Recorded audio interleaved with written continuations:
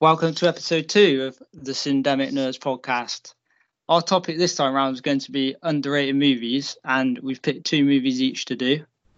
And then after that, we're also going to review a new movie or a movie that we've watched recently and recommend that one for you. Firstly, should we have a little bit of news? Right, sadly, we lost Ian Holm the other day, who played Bilbo Baggins. I was pretty we did. I was pretty upset about that one. Yeah. And the director Joel Schumacher, who brought us films such as Batman and Robin, classic, Phone Booth, and Lost Boys. And this one made me think of you, Lewis, for the casting. What's that? Michael Keaton reprising his role as Batman for the Flash movie. Oh no, I read it this week, and I'm interested to see what. Apparently, he's going to be a mentor, like a mentor. Oh right. So I don't know what's going on with Justice League in DC. Yeah, but it's a bit of an April Fool's one, that really, isn't it? When you think about it. Not sure yet. Another weird one was Ewan McGregor has also been cast to play Jiminy Cricket in new Pinocchio. Is that Disney? Is it? Was a Netflix one? I think there's a couple coming out actually, isn't Yeah, there? there's one. I can. Would he do it? He just for the Disney version? I don't know, but it sounds it's an interesting one.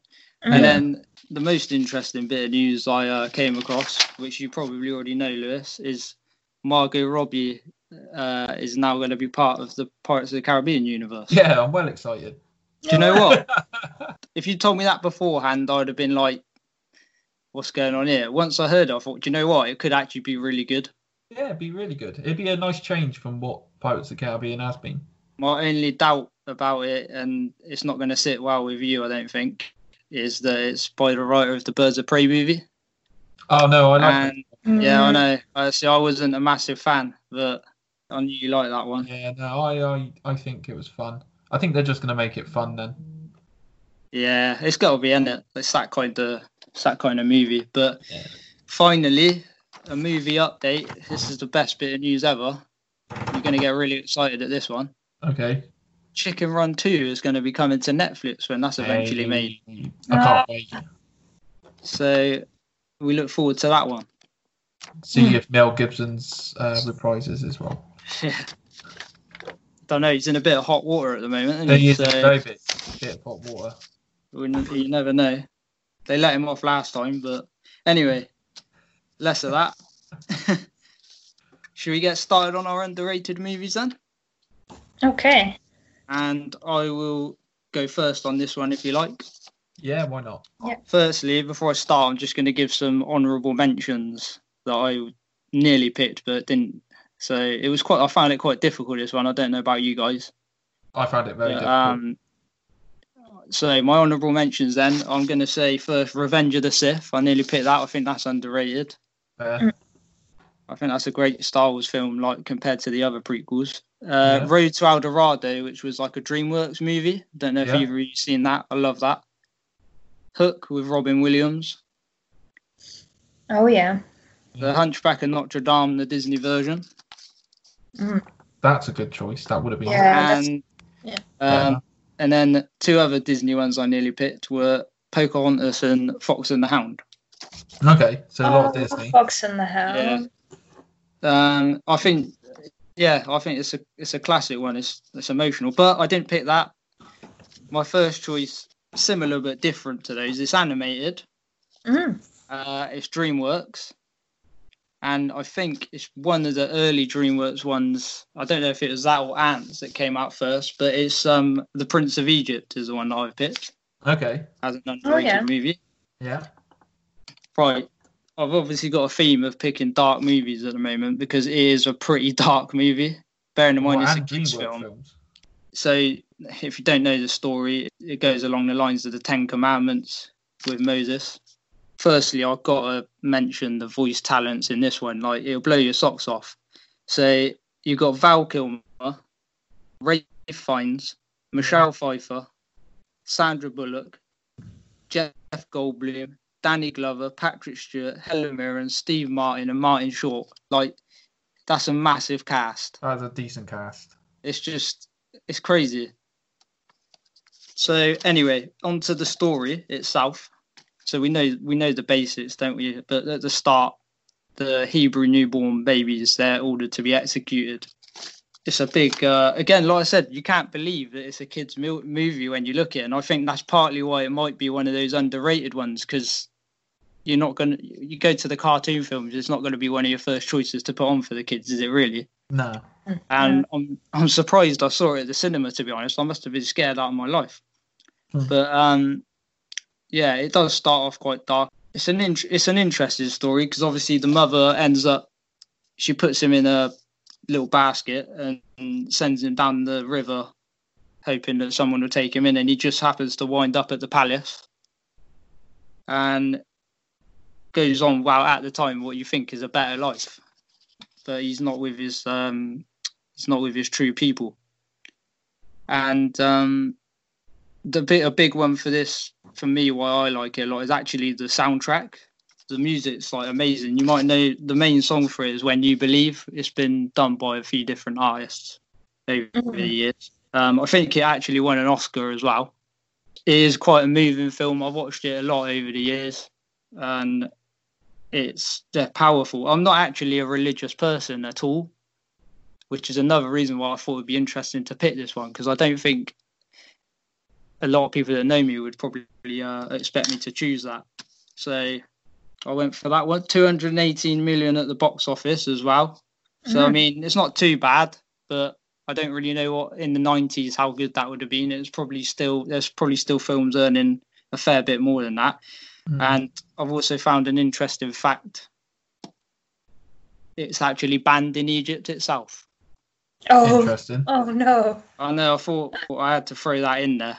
Yeah. And one thing I didn't mention about the music as well, it's probably one of the most respected composers, Hans Zimmer, did the music for it. Yeah. And it has been made into a musical in London in recent years, which I wouldn't mind seeing, to be honest. So maybe it's getting a little bit of praise, or it's got a cult following maybe. But I still think it would qualify for an underrated movie from me personally. That's me staking a claim for it there. Have either of you guys seen it? Have you seen it, Lewis? Yeah, I've seen it. Yeah, what do you think? I can't really remember it, if I'm all honest with you. I remember music sequence, the villain song. I remember that. Yeah. I remember a burning bush, but that's the story. Yeah. And I wouldn't say it's my favourite animated film. That's fair. Yeah. I don't dislike it, but I don't like it at the same time. It's there, it exists, but I can see why why you picked it. That's fair. Yeah, I mean, it's not my favourite animated film. I've obviously got a lot more. Yeah. I'm a massive Disney fan, massive DreamWorks fan, Pixar, you name it. I'm a massive fan of it for animation. But in this category, I thought, do you know what? I'm going to pick that one. Makes sense. Have you seen it, Lana? Yes, I have. I've seen it several times when I was a kid. I think I owned it on a VHS tape as well. I remember the music. It was really good. I remember the racing scene in the beginning as well. It was always quite exciting because it's really good animation. That's what, I mean, horses and going down these cliffs, and it was really good. And like with a lot of biblical stories in general, I don't know, maybe I'm a weirdo here, but I often feel sorry for the bad guys, or the ones that are supposedly bad. Because I find that, because again, with biblical stories, they're talking about different types of human flaws or character traits. And I find that in a lot of the more negative characters, you find more human traits, and you kind of, I don't know, sometimes you can relate to them a bit more. But it's from what I remember of it, it was a really, Moses had a really difficult choice, because saying no to the family that raised him versus these people he's never met, I don't know. That's a really tough decision to make, and when the answer is quite clear, I don't know. That's why sometimes I feel a bit sad for, his family. No matter how flawed they are, but maybe I'm misremembering certain aspects of it. But it's tough, and that's what maybe makes it such a good film and an underrated one. Yeah, I can see what you mean with the family, because Ramesses feels really betrayed by Moses. Yeah, exactly. At the same time, he didn't really know any. He'd been brought up in the palace. I'm not sticking up for him, but he didn't know any different, really. And Moses finds his people.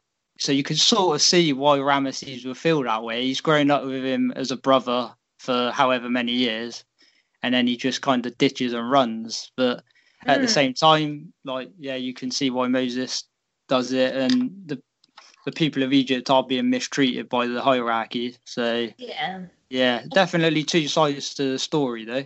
Yeah, and I think perhaps that's what makes it interesting, that you can see, the bad guys are not just evil, right? You sort of can see their point of view, even if it may not be the best one. Yeah, I'd agree with that. Yeah, and I think that makes things more interesting. And it's good for kids to ask questions as well, I think. To look at it and think, who would you side with, or... So that's my first choice. Who wants to go next? Lana, do you want to go next? Okay, well, the film I picked is Withnail and I. Oh. Okay, so at least one person has heard of it. I've heard of it, but I'll be honest, I've not seen it. Okay. I've not seen it either. No, okay. So it's a 1987 British black comedy film directed by Bruce Robinson, who hasn't really done that much other notable work, really, but this is his main creation, and it's loosely based on his life as well. It's set in 60s London and later in the North English countryside. And I think this film is really unique for two reasons. First, its genre. Not only is it a black comedy, but I think it's also a coming-of-age film. But when someone says coming of age, normally we think of an entire genre of films that's about teenagers. But this one is about two unemployed actors after university. So basically anyone unemployed after finishing their education, looking for a job, trying to enter adulthood. And in that sense, I don't think there are that many films made about that period in life, even though it's extremely significant and relevant, particularly now, I think, but probably at the time as well. So the film is called Withnail and I, and essentially the film is about Withnail. He is the film. But who is he? I would argue that most of us know a Withnail, which again makes this film even more interesting because it's, I think, quite relatable. Withnail, he is stuck. He is too much of an idealist, and he's stuck in his idealistic fantasy. He indulges in full-time escapism with loads of drugs, insane amount of alcohol. It's amazing he's still alive, which is also somewhat reflective of the time. Drugs was all the rage. And reality itself is not grand enough for him. It's too much hard work. It's starting low and working your way up. It's dealing with boring stuff. If you want to get a job, you usually don't start off as CEO. You don't start off your career with Hamlet. You have to start out as an understudy to some boring role in a play you don't care about, typically. But he doesn't want to do that. He has this grand vision for himself. He doesn't want to deal with paperwork. He doesn't even want to deal with cleaning his room, his own house. As I'm sure many students can relate to that sort of thing. But despite his flaws, he's incredibly endearing. He's charismatic, he's interesting, and he's never ever boring.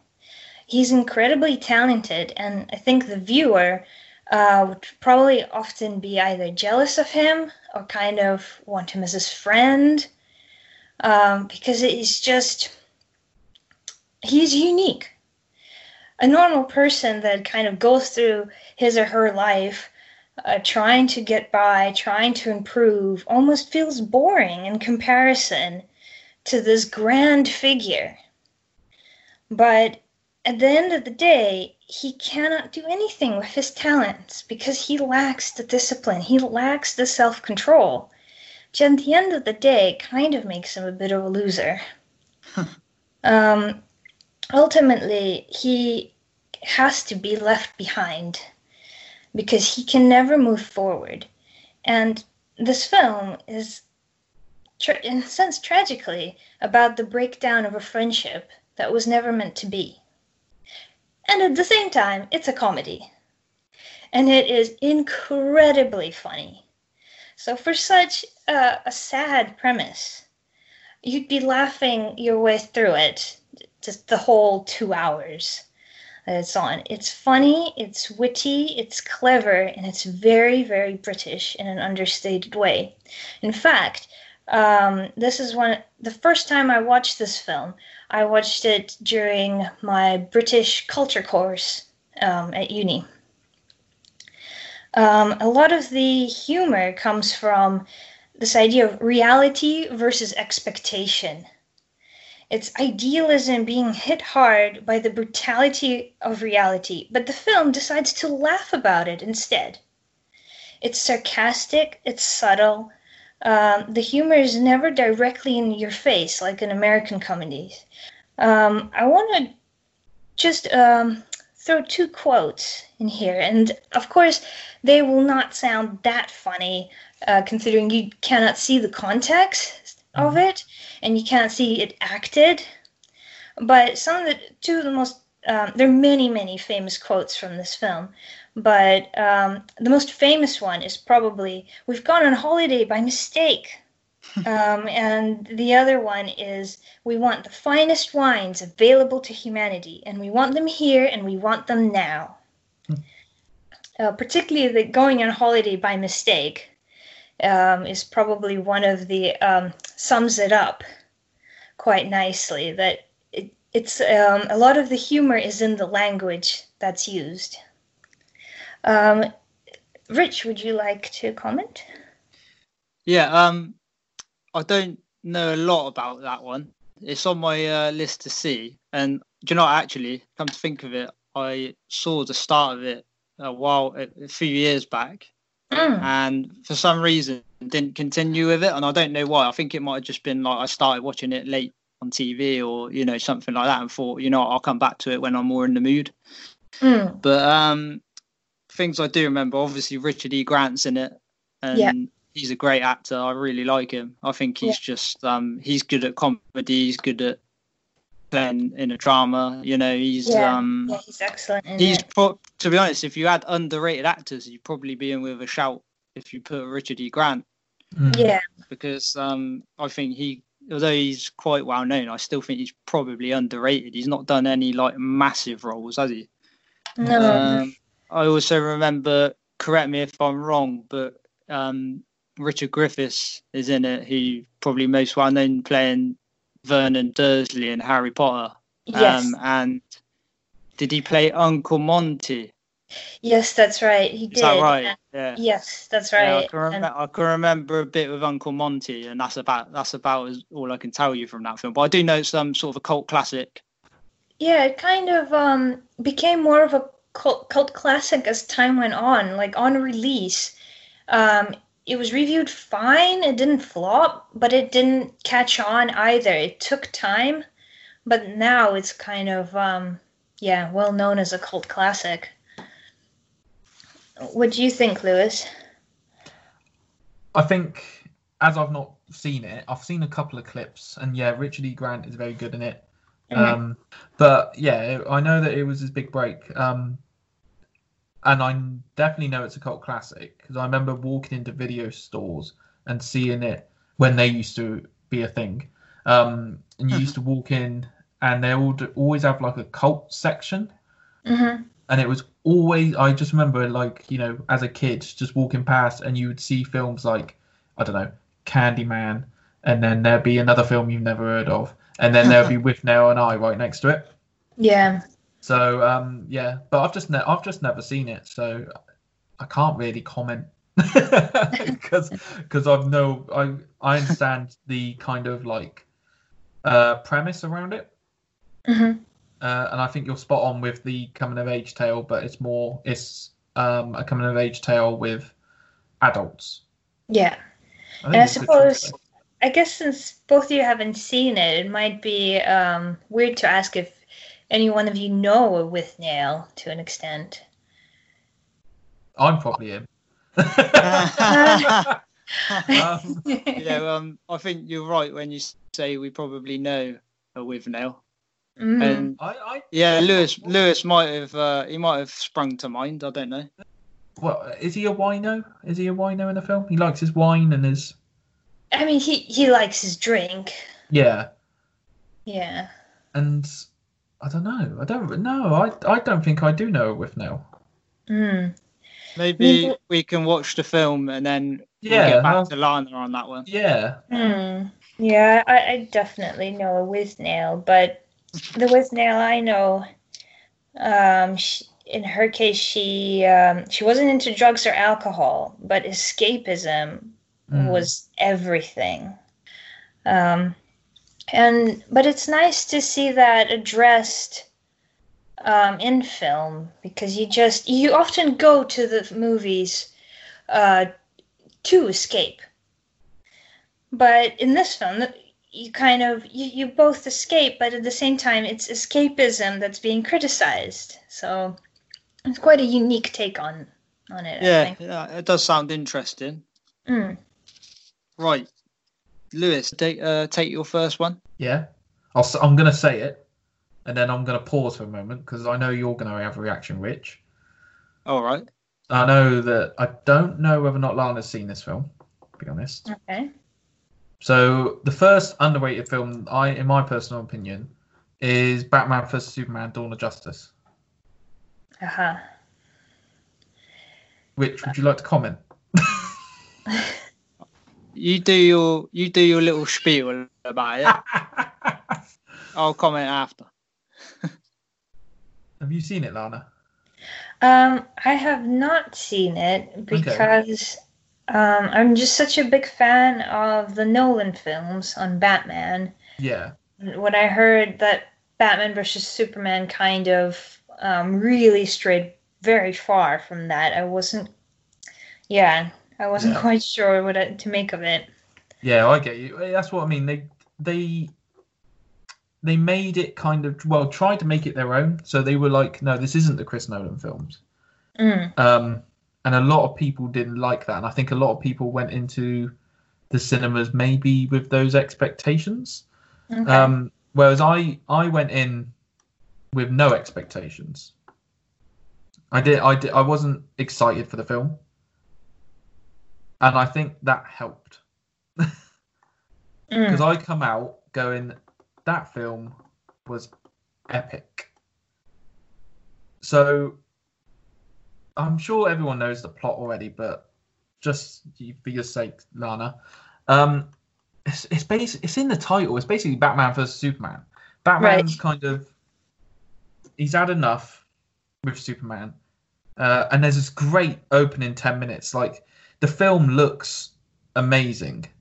The opening 10 minutes is just exciting, and it shows the attack that was happening in Man of Steel, because you got to remember this is a Man of Steel sequel, and it showed the destruction of the city, and down below on the streets of that city was Bruce Wayne, played by Ben Affleck, and he's seeing from his point of view, the aftermath. He's seeing the destruction, shall I say? He's running into, smoke. He's running, trying to save people, and it ends with him looking up and seeing Superman flying across skies, and the theme music starts to kick in, and he thinks Superman is what is wrong with the world, that metahumans shouldn't exist. So the plot, there's a lot actually to kind of indulge about this plot, and now I've just realised this. So you got that side of the story where Batman is trying to get Superman. You've also got another side story of where Superman is trying to get in terms of what he's done, kind of understanding where Batman's coming from, but kind of trying to see where he is in the world, and trying to kind of avoid Lex Luthor as well, who is trying to use Superman for his evil ways. And I won't lie, the only one downside of this film is that there is a very bad CGI'd cave troll-like thing towards the end. Oh dear. Yeah. You love silent films, Delana, don't you, Anya? I do. I really do. So the plot is mainly just because, well, fearing the actions of Superman's have left unchecked. Batman takes on the Man of Steel, but around them, the world is wrestling with what hero they really need. Yeah, I would say that's about right. I'd say that's a good little summarise of because it is a 3-hour long film, 2 hours 31. Mm. But for me, this film is just so epic because, like you said in your previous review, as soon as you see Hans Zimmer does the music, it adds to it. And I think Warner Brothers did that right. They got Hans Zimmer to do the music. I think Zack Snyder's a good director, and I will argue with anyone that says otherwise. I do think there needed to be maybe some time towards story writing. But the film itself, if you're a comic book fan, of which I am, the film looks like a comic book come to life. Every shot just looks like it's come from a panel of a comic. There's loads of iconography in this film, and Zack Snyder symbolizes Superman as a Jesus figure. You can tell that because just every shot he's in, he's always coming in similar to a halo on his head, but it's a cloud. It's just a feast for the eyes. And it's a very dark film as well. It's not like Avengers Bright, which Avengers is a very good film and it's very colourful. But this is a very dark and dimly lit film. And in that same time, they can still make it look beautiful, in my opinion. I think this film's underrated because a lot of people just hated the film. It did flop in the box office. It didn't make $1 billion with what Warner Brothers wanted to do. It just didn't do that well. But I think with DVDs and Blu-ray sales, people might have watched it a little bit more. It's just they're trying to play catch up with Marvel, and you can see that. You can see that originally, somewhere down the line, there was this really good film, like really good film. And the outcome is a so-so film. But if you go in with the expectations that this is a so-so film, you're going to come out and go, this film was amazing. Like I say, I personally love this film. It's got like kind of epic scope to it. It's very adult. It's very adult in its approach. It's underrated for me because people just seem to slam this film. I just think this film is a top-notch film to watch on a rainy day. It's an adult film, meaning you can think about it. If you take your kids to watch it, they're probably not going to like it because it's not Avengers. Imagine if Downton Abbey did a superhero film. It's like reading a graphic novel on the screen. And that's why I think it's underrated. Thoughts? Well, seeing as I've seen it, shall I go in with that one? Go on then. How long you got? Nah. To start off, I don't hate this movie. Okay. I wind you up about it like I hate it because I know how much you love it. You wind me up about it. I don't hate it. It's not hit the heights for me that it could have. And I think it was years in the making, and everyone was buzzing for it before it came out. Yeah. And like you said, I think people had certain expectations. Well, did you have expectations? Oh, yeah, I did. You know, I'm like, I get my hopes up for some movies, and it's probably why I come out a little bit disappointed, whereas I know you're a little bit more... I go in with... Or I try to not have any expectations. I've learned that if you go in with no expectations, you're going to come out and go, actually, that was an alright film. Similar to... I've noticed a lot of like tabloid reviews are negative for films, and then you read it and you're like, oh, this film's going to be rubbish, and then you go in, you're like, what are those reviews on about? It was actually an alright film. Yeah. No, I agree with you there. But I think, firstly, it suffered because of the Nolan films being so good. And I think it's the fact that it came out only about 4 years after Dark Knight Rises did. And I think it was probably because of that short amount of time. That's quite a short amount of time in the world of cinema, really. Yeah. I think that definitely made it suffer. You just need to think of it as its own entity. I also think that it was too long. Okay. And then they did an extended version, which I have watched, by the way. Then did you prefer the extended version, out of interest? Probably about the same. I didn't hate it. Okay. I didn't dislike it more, but it didn't make me sort of go like you do with a second watch sometimes, think like, actually that is really good. It's not bad. I watch the film when I'm bored. Do you know what I mean? I'd give it like a solid 7. See, I rated it a 9. Yeah, but you're a bit of a nutter, ain't you? So anyway, my other criticisms were, like I said, with being too long. I think for me, the first hour and a half, I was twiddling my thumbs a little bit. Then the last hour or so, I quite enjoyed. It did pick up a bit, and it's quite entertaining, and it's like a superhero film in that. See, but it just took too long to get to that point for me. It goes to show that how everyone watches their films differently. Because for me, I didn't twiddle my thumbs, but I did take my little cousin. Oh, right. And he twiddled his thumb. Not to say you're, my little cousin. But as a kid watching it, they just didn't find it entertaining because it was a Marvel film. I'd have been bored shitless, I think, if I was a little kid going to it, because 2.5 hours is a long time. But I liked that they tried to make it adult. Yeah, I mean, because if you wanted a kids comic book film, you go watch something else. Do you know what I mean? And I think that's why it didn't do that well. Yeah, that's fair. Because I think a lot of the Marvel films, like whenever I've been to the cinema, there's a lot of families and people taking a lot of kids to it. Yeah, because they are more child friendly, and like you said, they're more colourful as well. But which is another. That is it's not. I mean, it sounds like a slight criticism when I say it's sort of too dark, but maybe, like you said, if that's what they were aiming for. I think that's what they were aiming for. I think if you go in with that kind of state of mind that this is a dark adult film, it's basically a graphic novel. Where graphic novels aren't kid friendly. I know you can get probably kid friendly graphic novels, but I'm more thinking of the likes of Watchmen. I think Sandman. Neil Gaiman's done a lot of graphic novels. Watchmen's a good movie.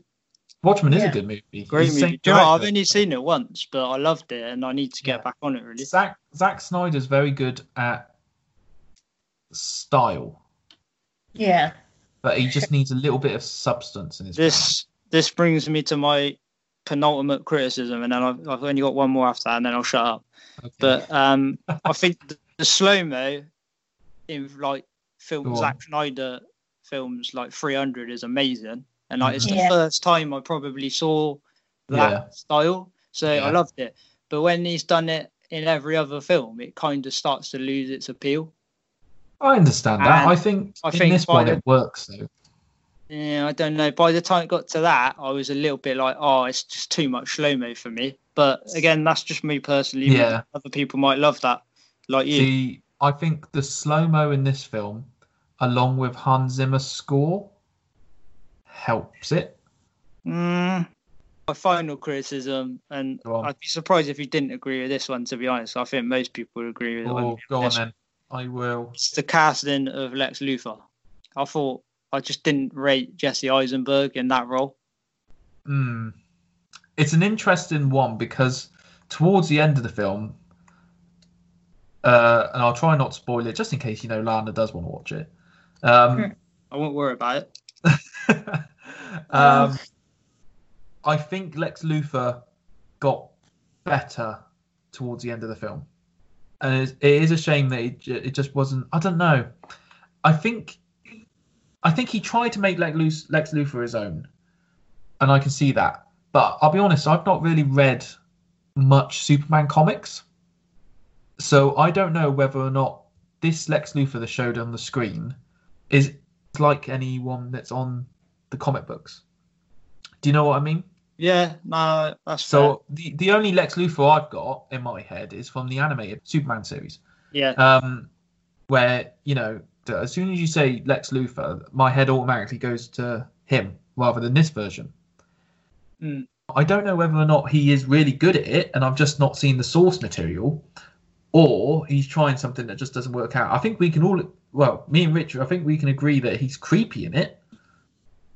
Yeah, he's definitely a bit creepy. So, I think a villain, you should be someone you love to hate.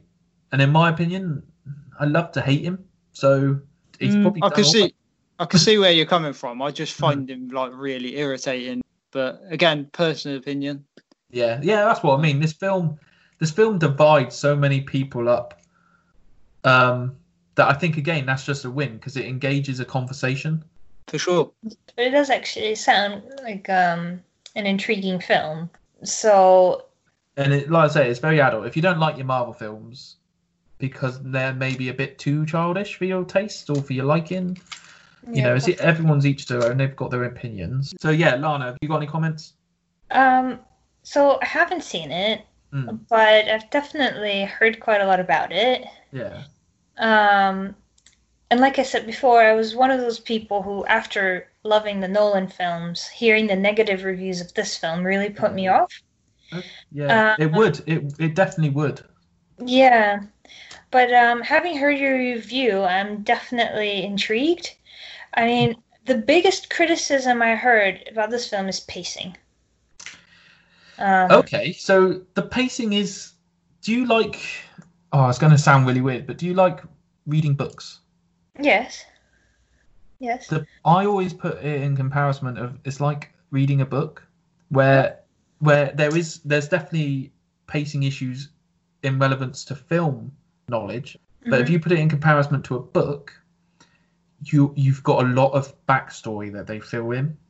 Okay, and do you need to have seen what you said, Man of Steel, that came before it? You do and you don't. If you want to know everything, then you can watch Man of Steel.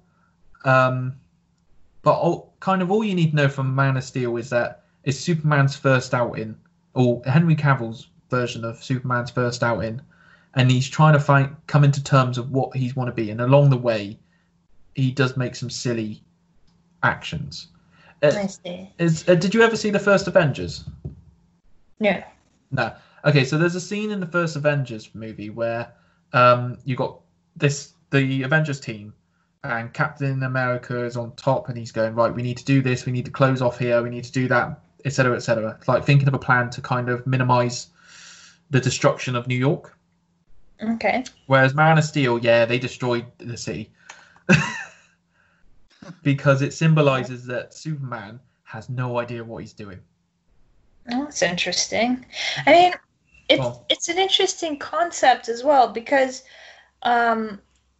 obviously Superman, in terms of comic book history, Superman came first, right? And he was this very idealistic character in a sense, right? Like it's just in the name, right? Superman. Yeah, he definitely is in this film as well. You can just, Right, and Batman is kind of meant to be his antithesis. with him being kind of depending on which film you watch, but he is a bit of an anti-hero. Like originally in the very first comic books, he was quite violent because I think it was meant to be a response to the Great Depression in America, and they really wanted a hero that would just beat the crap out of all the criminals. And that is what he's like in this film, which people weren't a fan of because of the Christopher Nolan version. There's an amazing action sequence of Batman versus some goons in a warehouse in this film. And it's so violent for a Batman film. Okay. Like, you see, I'm pretty sure it's on the unrated version. Blood splatter and things like that where you're like, oh my god, Batman's killing people. Yeah. That's kind of how people wanted him to be. So if this film, in a sense, goes back to the roots, that will be an interesting take. I feel like Lana might watch this film. I might do. I'd give it a go, because then you get, you could weigh in on it and have your own opinion. Then definitely give it a go. Yeah.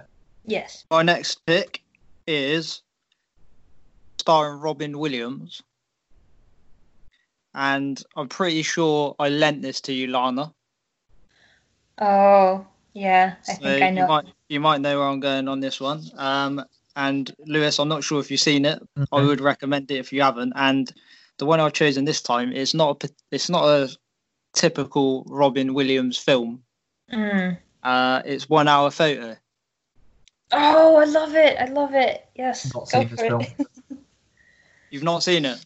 I recently actually watched a documentary where they talked about it. Right. So I know how Robin Williams plays the character, but I don't know the plot. Avoid spoilers though, because I will watch it at some point. Oh yeah, I won't go into like massive detail, but I'll just give you a basic plot idea. So he's a creepy photo developer, and I saw the trailer when I was a kid, and I thought, what is that, Robin Williams? Like this doesn't look like a family film like that he's normally in. Mm-hmm. And I probably avoided it like the plague at first, because I thought, I only want to see Robin Williams doing comedy roles. Like, this isn't right. Because when you're a kid, you just you aren't supposed to be watching those sort of films, are you? So, but as a photo developer, he becomes quite obsessive with a particular family he's been serving over the years. It's quite eerie. It's odd because I say he's a creepy photo developer. He looks creepy, but at first you just think he's this innocent guy who is just a little bit lonely, maybe. And then as it sort of digs a little bit deeper, you realise actually he's quite obsessive, and he's been keeping photos, should we say, to the side. Okay. And sort of starts to become a bit of a schemer. I won't go any further on that, Lewis, because I don't want to spoil it for you too much. I can picture it though, yeah. That's just a rough idea of where it's going. And but for me, the big one on this is it just shows Robin Williams, like, his versatility as an actor. Like, he's not just a comedy. Well, sadly, he's obviously not with us anymore. He wasn't just a comedy actor. He had so much more to him. Like, he did some great films, like Dead Poets Society. That's another serious one. Oh yeah. He obviously did Good Will Hunting. So yeah, he doesn't just do films like Jumanji, Flubber, Mrs. Doubtfire. Don't get me wrong, I love that film, but it was just refreshing to see him in a role completely different. And yeah, this was it. I've not seen it for a while now, but I have seen it a few times. And as soon as I picked this as one of my underrated films, I just wanted to watch it again. Yeah, I definitely recommend it, because you wouldn't expect it from Robin Williams. You say you've heard of it, Lewis. I feel like there's a lot of people out there who might not have even heard of it, because there will be now. Yeah, they wouldn't associate it with Robin Williams. Mm-hmm. And there's another serious film with him actually called Insomnia. I don't know if either of you seen that. That's another great one where he plays a rather sinister character, and he's on point in that. He's just brilliant. But yeah, and this one only made 52 million at the box office, which, I mean, it's not too bad for the type of film, I guess, at the time. But well, I was going to say, did it do well reviews wise? Looking at it was mixed. It's not got bashing. It's not got sort of like acclaim either. Yeah. And that's kind of why I sort of picked it for this category, really. You know, I thought it's kind of one of those down the middle, but I feel like it should just be slightly higher rated than it is. Yeah, of course. And I also picked out a fun fact for this one, which you're going to love as well. Robin Williams, being a practical joker that he was, actually ran out butt naked through a doorway during a chase scene in this film. To prank the cast. Oh my God. Was it a scene in the film? No, hence the prank. Yeah. But I thought that was amazing. I thought I could just imagine him, doing that. I don't want to imagine it, but I can imagine him doing that sort of thing because he was a bit of a nut, wasn't he? Mm. But he was a legend. But yeah, 1 hour photo. I am staking a claim for that being an underrated movie also. Lana, do you want to give me your thoughts on that one? Yeah, I think that's an excellent pick.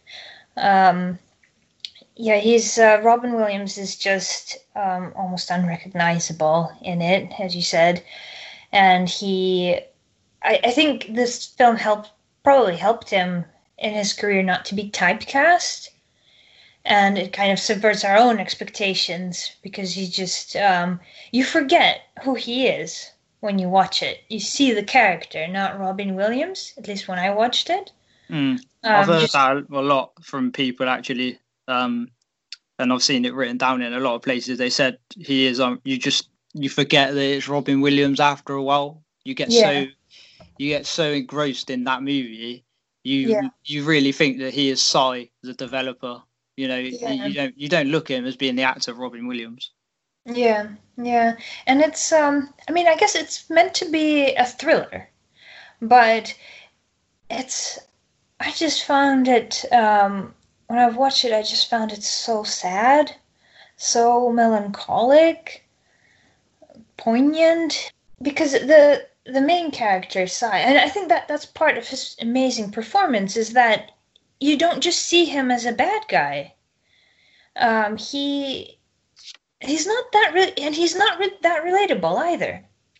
But you still feel for him, even though you can't really relate to him. Yeah, I know exactly where you're coming from with this one. Yeah, it's very unusual, but and also I found that the message of the film is often not to take things for granted, not to take family for granted, and that's again, not something you see very often in film, and approached in such a unique way through a thriller, through a very creepy character. I think that's a very unique combination. Very brave of the director to try and make a film like that. Yeah, I know exactly where you're coming from. Yeah. Lewis, do you think you might dip your toe in on this one? I think I'd like to see it just for the Robin Williams acting differently, but I wasn't really into me thrillers back then, and since then I've probably seen more films that have been very similar to it that I'm just kind of like, if you know what I mean. The sole prospect of seeing Robin Williams in a different role, it's worth a go. That's the only selling point that I can see. And this is why I'm saying it's underrated, because it can go under the radar a bit. Again, I still think that some people might have been put off because Robin Williams isn't playing a typical Robin Williams character, so it might only suit a select audience. Because a lot of people, when they want to see Robin Williams, they're going to want to see him in a comedy role. So I can understand it from that point of view. But still my pick for underrated I'm sure it's a good film. Pick. Like, I'm sure when I watch the film, I'll be like, oh yeah, that was a good pick. Yeah, well, I picked it, Lewis, so, it's going to be good. Right. Lana, do you want to go again? Okay. So my second pick would be Showgirls, which is, I suppose, definitely an underrated film, considering it was very much a flop when it got released. and is probably, for some people anyway, still a flop today. However, I think many people have probably heard of it. I heard of it. Yeah. Heard of it? Yeah. Not seen it. Yeah, not seen it. Not seen it. Okay. So it's a 1995 erotic drama directed by Paul Verhoeven, who also directed Basic Instinct, RoboCop, Total Recall. Great movie. Yeah. And it's about a young lady with an unknown past who comes to Las Vegas to try and make it big as a dancer. Now, it is a little bit of a blue movie. And obviously she doesn't want to be any ordinary dancer. She starts off as a pole dancer and wants to move up to a very prestigious topless show in LA. What's important to keep in mind when coming into this film is that it's meant to be fun. It's not that serious. It's actually quite colorful, and everything is exaggerated in it, from the acting to and when you see the acting being exaggerated, it's everything. It's from the way the main character eats, to the way she puts on her clothing, to the way she dances.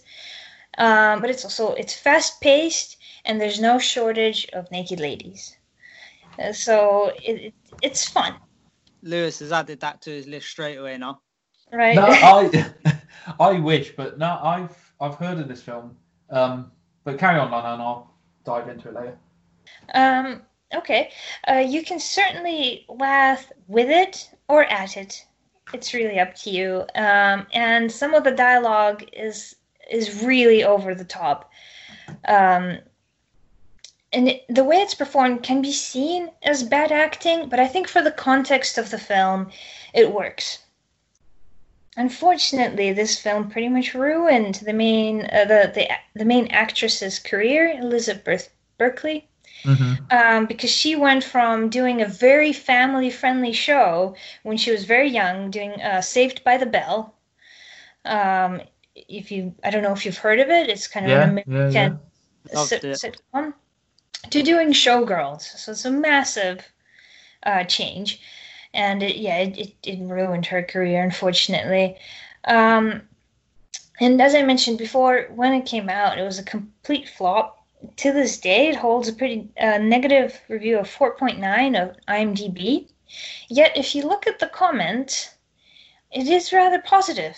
Most people who have seen it recently, most of the comments are actually very positive. It's just a lot of fun. It's not meant to be that serious. However, I'd like to argue that if you do take it seriously, there is an interesting message in it, particularly now in the post-Harvey Weinstein era. This film is all about kind of the dark side and seediness of show business. And it is a constant warning to anyone who's going into show business to keep their wits about them. Every encounter the main character has, there's always that message of do not trust smooth talkers, be wary of handsome strangers, be wary of the competition. That it constantly shows just how much of a rough and unfair place show business can be, because it's a warning against being naive and starry-eyed. When I first watched this film, I was probably too young for it. I was a teenager, and weirdly enough, I watched this film with my mom. Wow. Yeah. But she didn't. I mean, my parents are pretty relaxed about films in general, but she didn't mind this film because she found that the message it sent was not a bad one. Despite the many explicit scenes and certain very violent scenes in the film, the message is simple but strong. Do not trust anyone. Be strong and stand up for yourself. Another message, I think, is you're better off being true to yourself than selling yourself for profit. And that's not a bad message for any young girl or anyone going into show business. And it's quite a strong warning. And the main character is a very strong character, I think. She's not always that likable, and she makes a lot of mistakes, but she's not naive, and she's willing to confront issues. She's willing to stand up for herself. She doesn't let herself just crumble in insecurity. She fights, but she doesn't take it. Well, you could say sometimes she takes it too far because it's a film that's very over the top. But generally, she's never naive or starry-eyed, which is what the film doesn't want you to be. Lewis, would you like to comment? I'm intrigued by it, probably more so than 1 Hour Photo, because it is a thriller, isn't it? This film, I'm comparing the two because of thrillers. No, this is drama. Oh, sorry, I thought it was a thriller. I thought it was a... Depends what thrills you're looking at, I suppose. Yeah, I suppose. Yeah.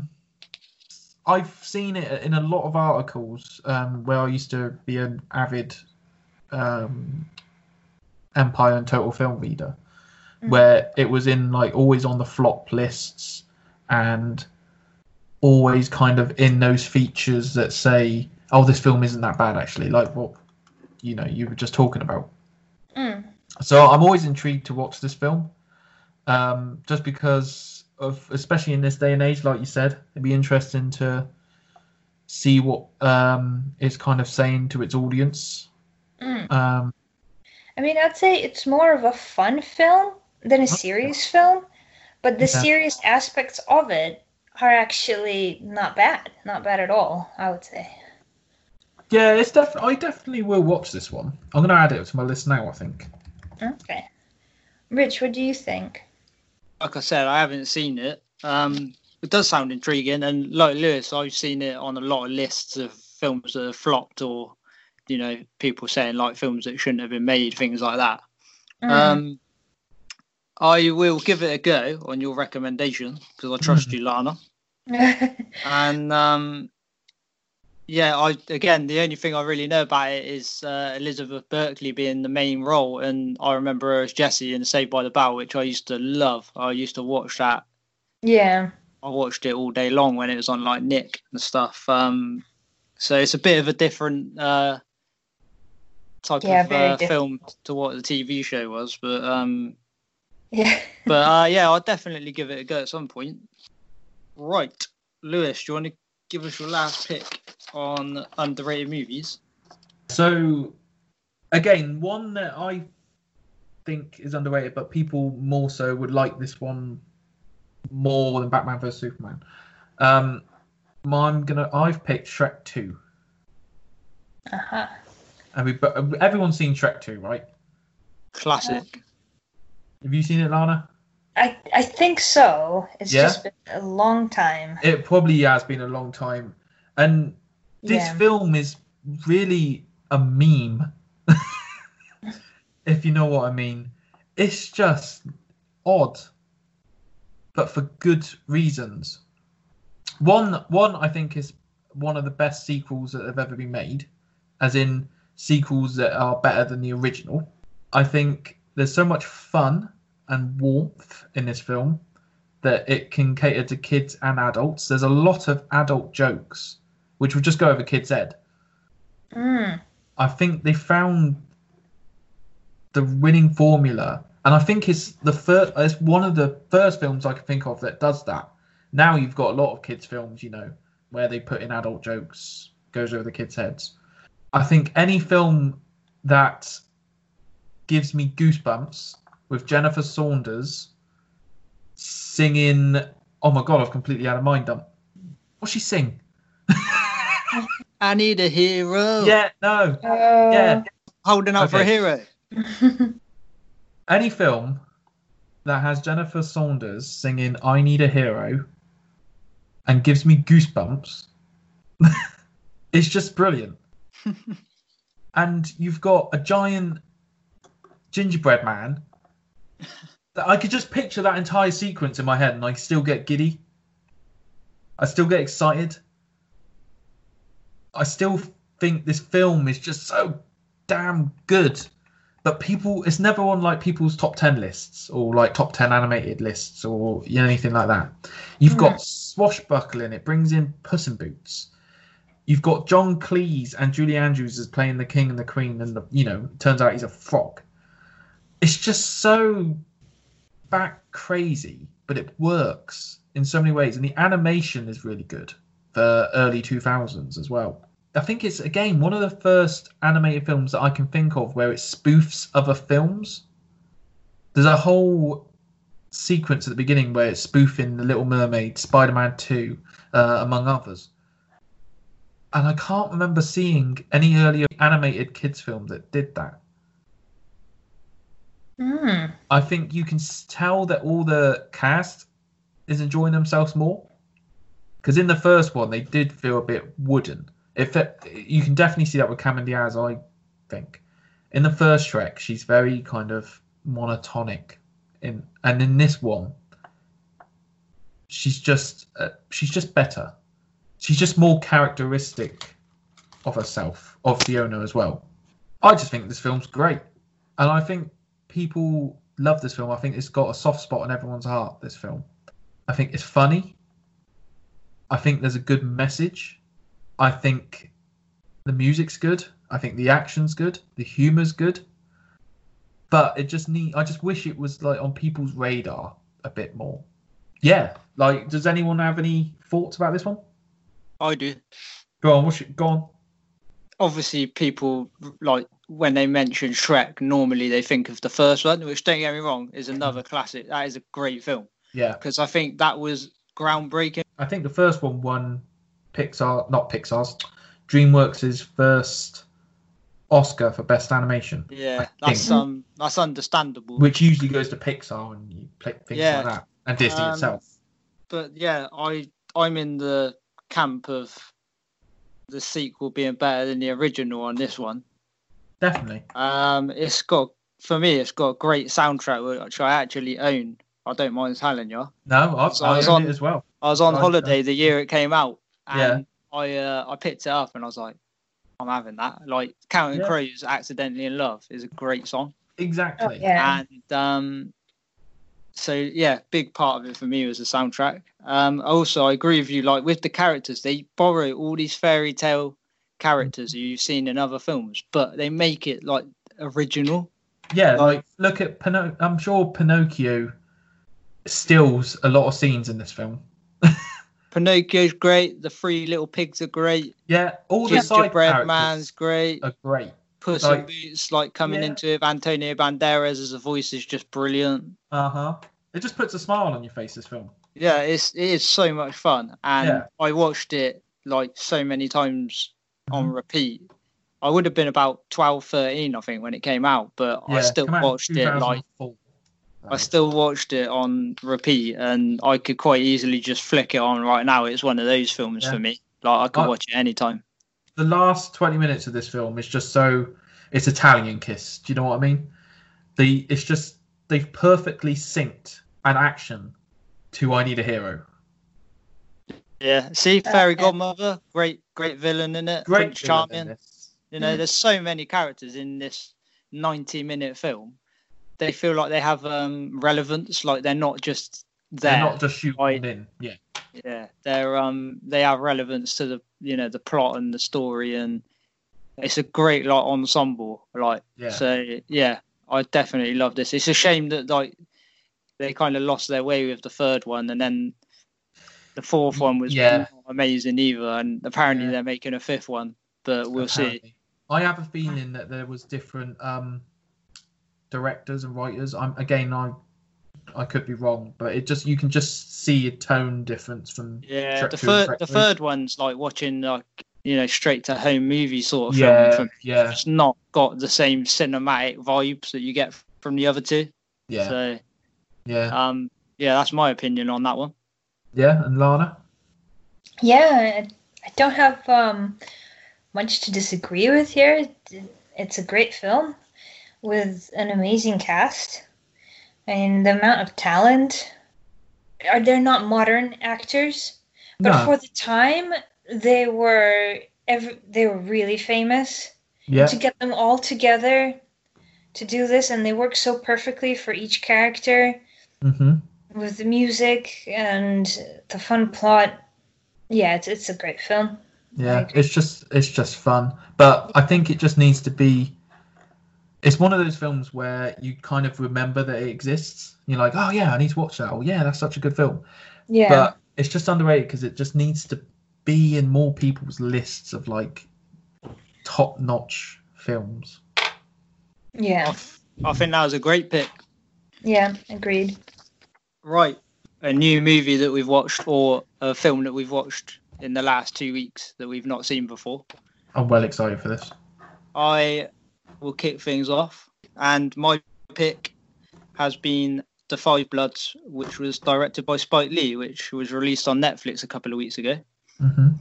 If you're not familiar with any Spike Lee films, he did Black Klansman, a film called Clockers, which is really good, which again, that could be an underrated movie because I feel like not a lot of people are going to know that one. And there's also a film called Do the Right Thing, which Spike Lee did in the 90s, which is a really good movie.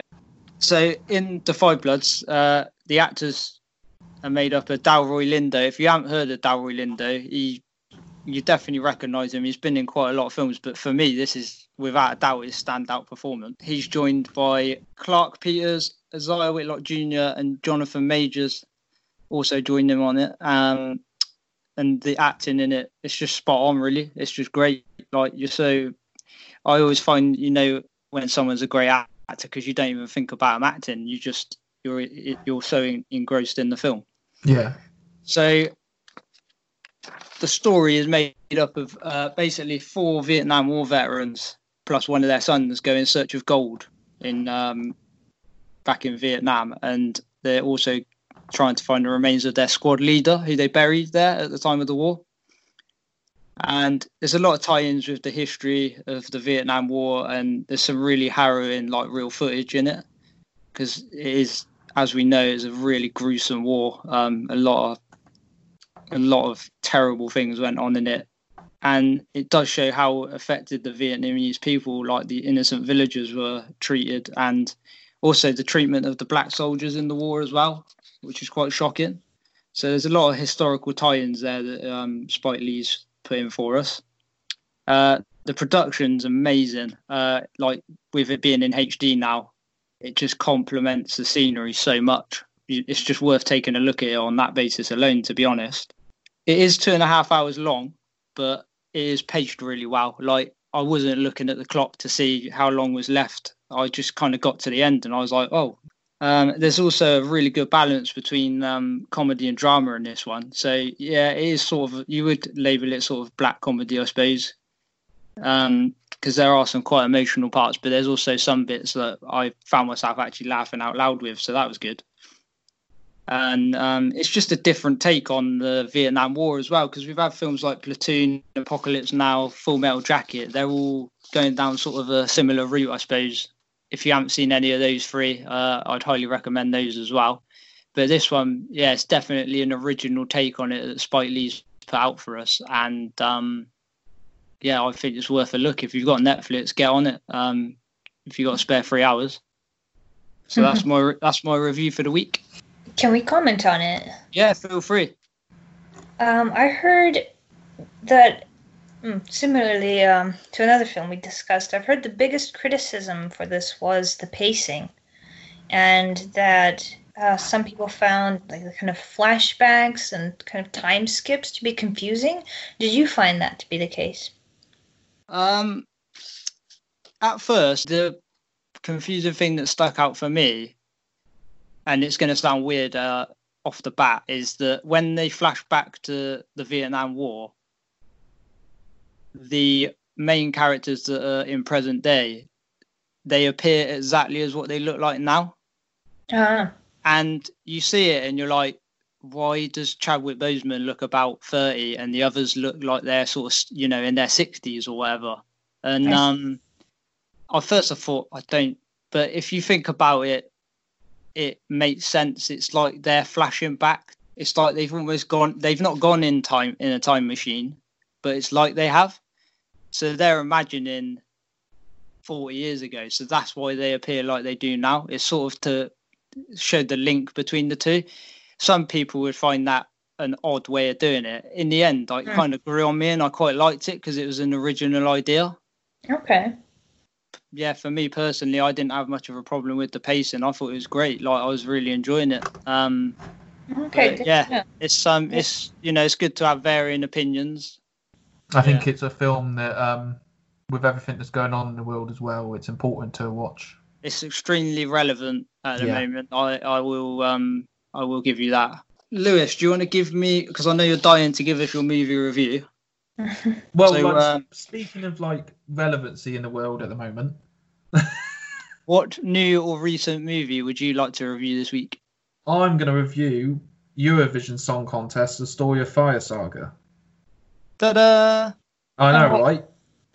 I know that because we've got WhatsApp and we've been messaging each other. I know that Lana, you've not seen it, but you're a little bit kind of you might watch it. Are you a Eurovision fan? I used to watch it a lot growing up. Yeah. But I've went off it. Yeah, it's doing really well, strangely. Okay. I've seen it pop up on social media, and it's basically a story of two people, Lars and Sigrid, who come from Iceland, and their sole dream is to be in Eurovision for their country and win it. It's not a spoof. It's actually quite touching in places. The music's really good. And when I say that this film is relevant, it's perfect escapism for what 2020 has held for a lot of us. It's very easy watching. You don't have to think about it. So, for example, because I agree with Rich's choices, that you need to watch The Five Bloods for its relevancy. Watch The Five Bloods and then watch Eurovision.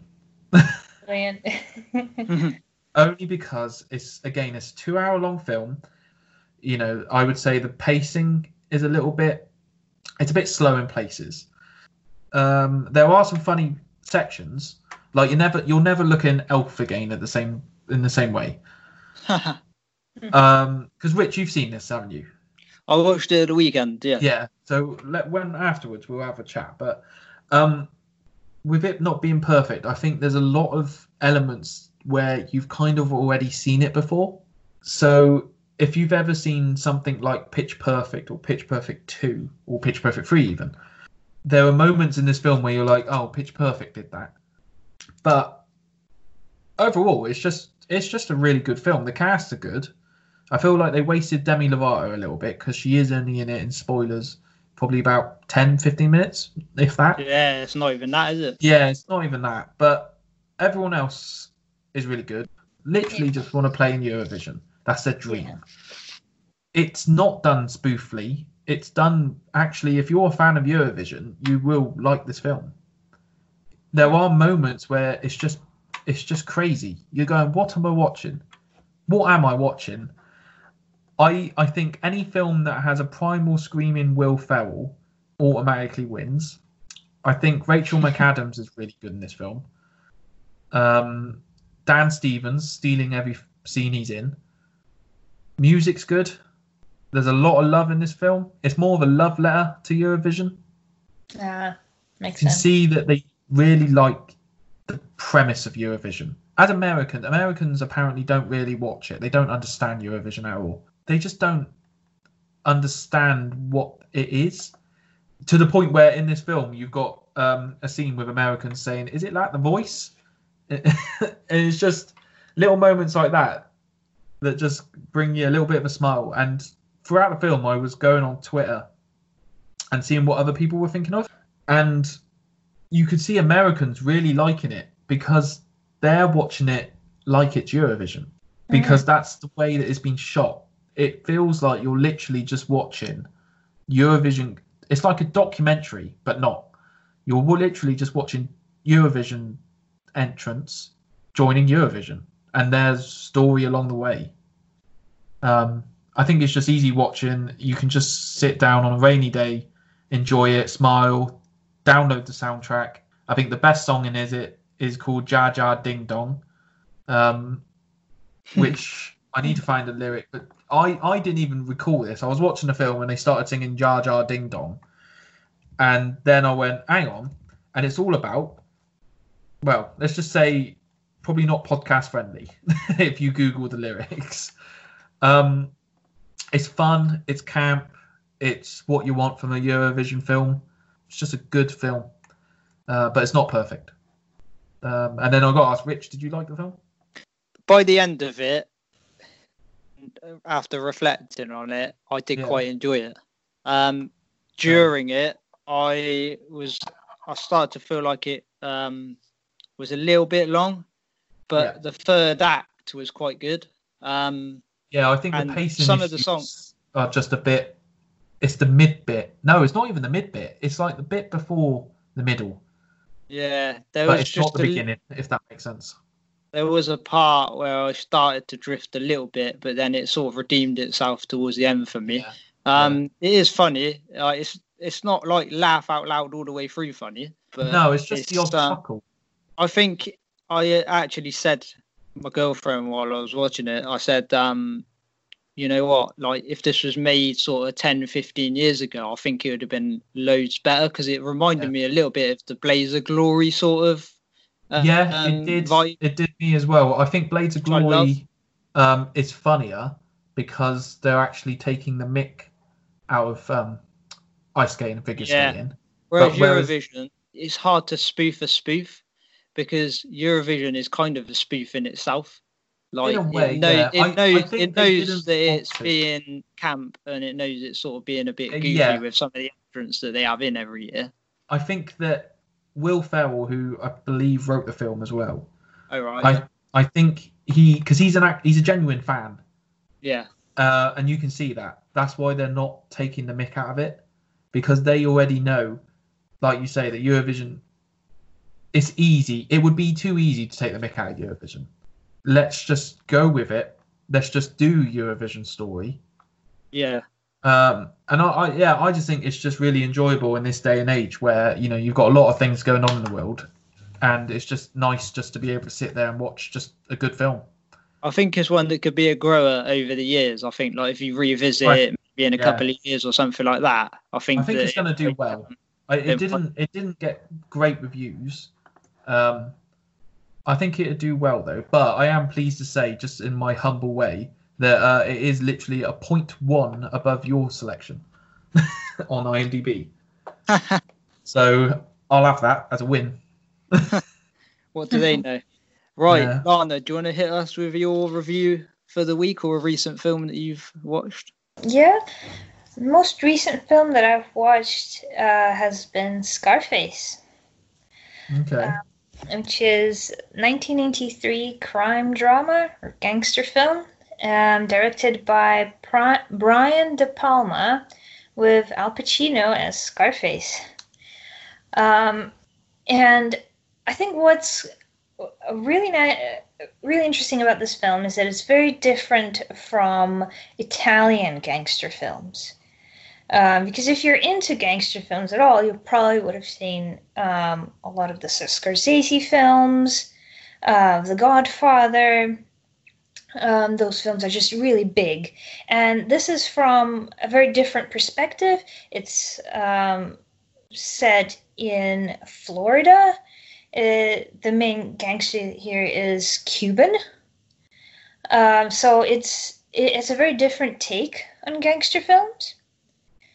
So it feels fresh.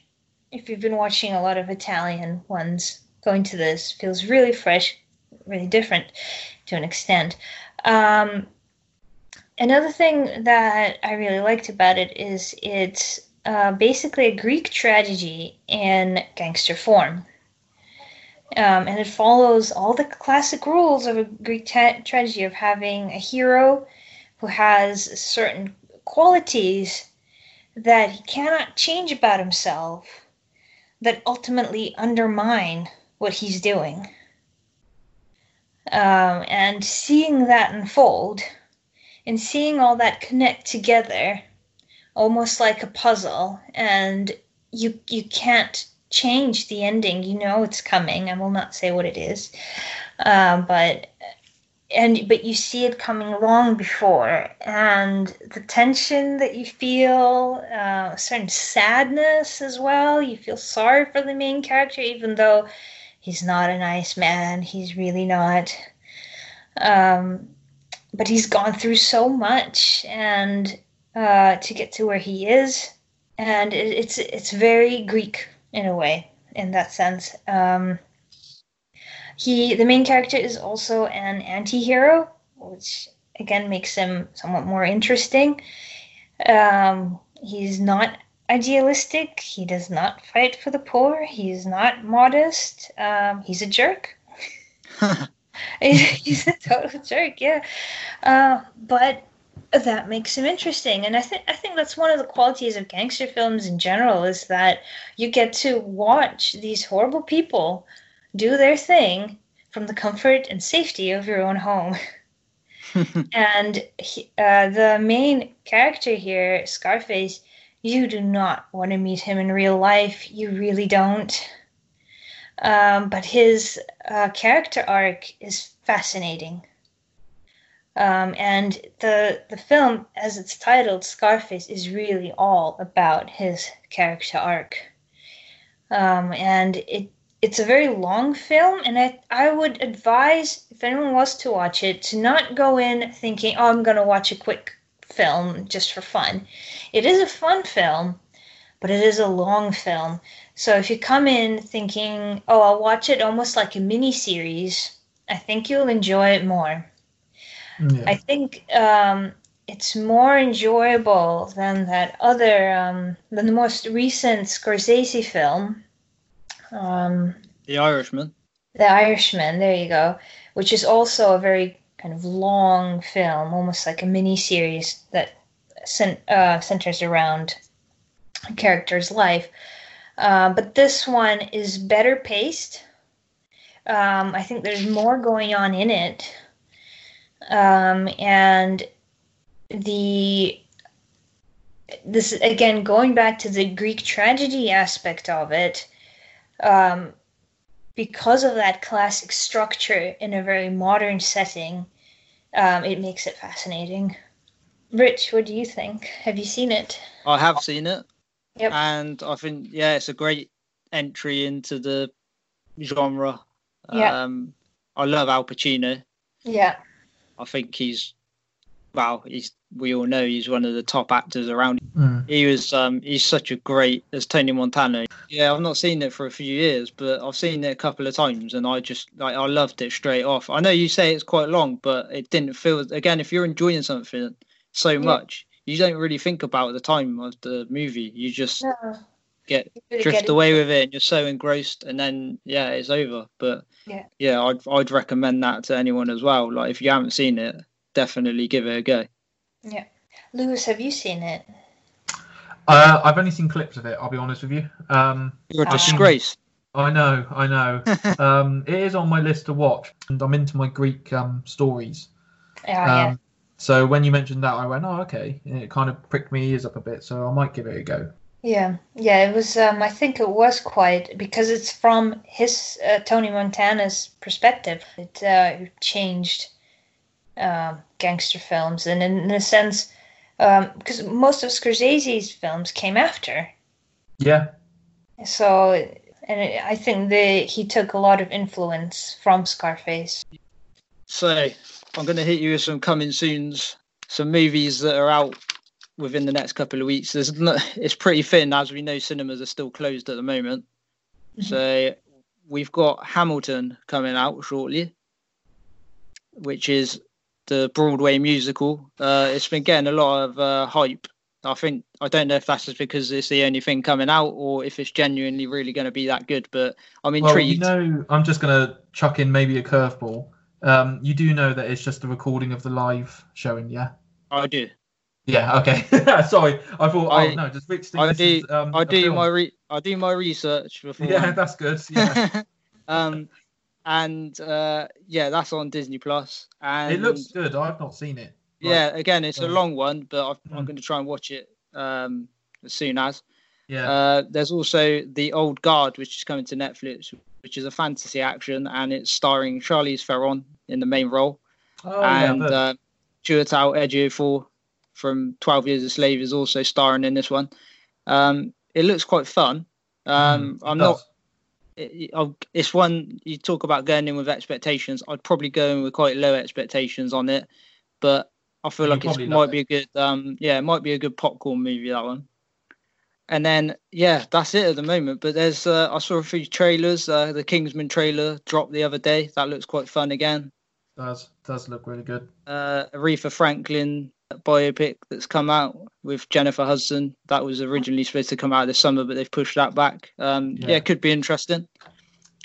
Another one, which again, I'm not too sure what I think of this one yet. It seems like he's typecast to these kinds of films, but Gerard Butler's appearing in a film called Greenland. Yeah, I saw the trailer to that, and I'm not. I was just kind of like, I don't know. I just watched the trailer and I wasn't hyped. It's sort of been done now, hasn't it? Really, the post-apocalyptic thing. So it's one I'd probably watch, like if I was sort of, late at night. Yeah, I'll flick it on Netflix, sort of thing. But I wouldn't rush to see it. Yeah, even if it comes out in cinema, I'm like, nah, I'll give it a miss. Into that sort of thing, And the best thing I've seen this week is probably the teaser trailer for Soul, which is the new Pixar movie. That does look really good. It's supposed to be coming out, I think, this month, and obviously due to COVID, it's been pushed back as well. But it looks great. It looks like a good homage to soul music, and the animation on it. Wow, Pixar are they're like top of the range, aren't they? So definitely looking forward to that one coming out when it eventually arrives. But yeah, that's it for this week. Thank you, Lana and Lewis, for giving me your picks for underrated movies. I think there's some good choices in there. Yeah, Batman vs Superman, even though it's not amazing, Lewis, I think it's definitely worthy of being underrated because it's not as bad as people say it is. 100%. And I look forward to trying out Showgirls at some point. And with Nell and I'll add that one to the list as well. And watch Eurovision again? Not just yet, mate. I said I'll give it a couple of years. But thank you for listening again this week. Thank you, guys. We appreciate you taking your time out. And we look forward to seeing you in episode 3, where we will be discussing a Disney-related topic. Thanks.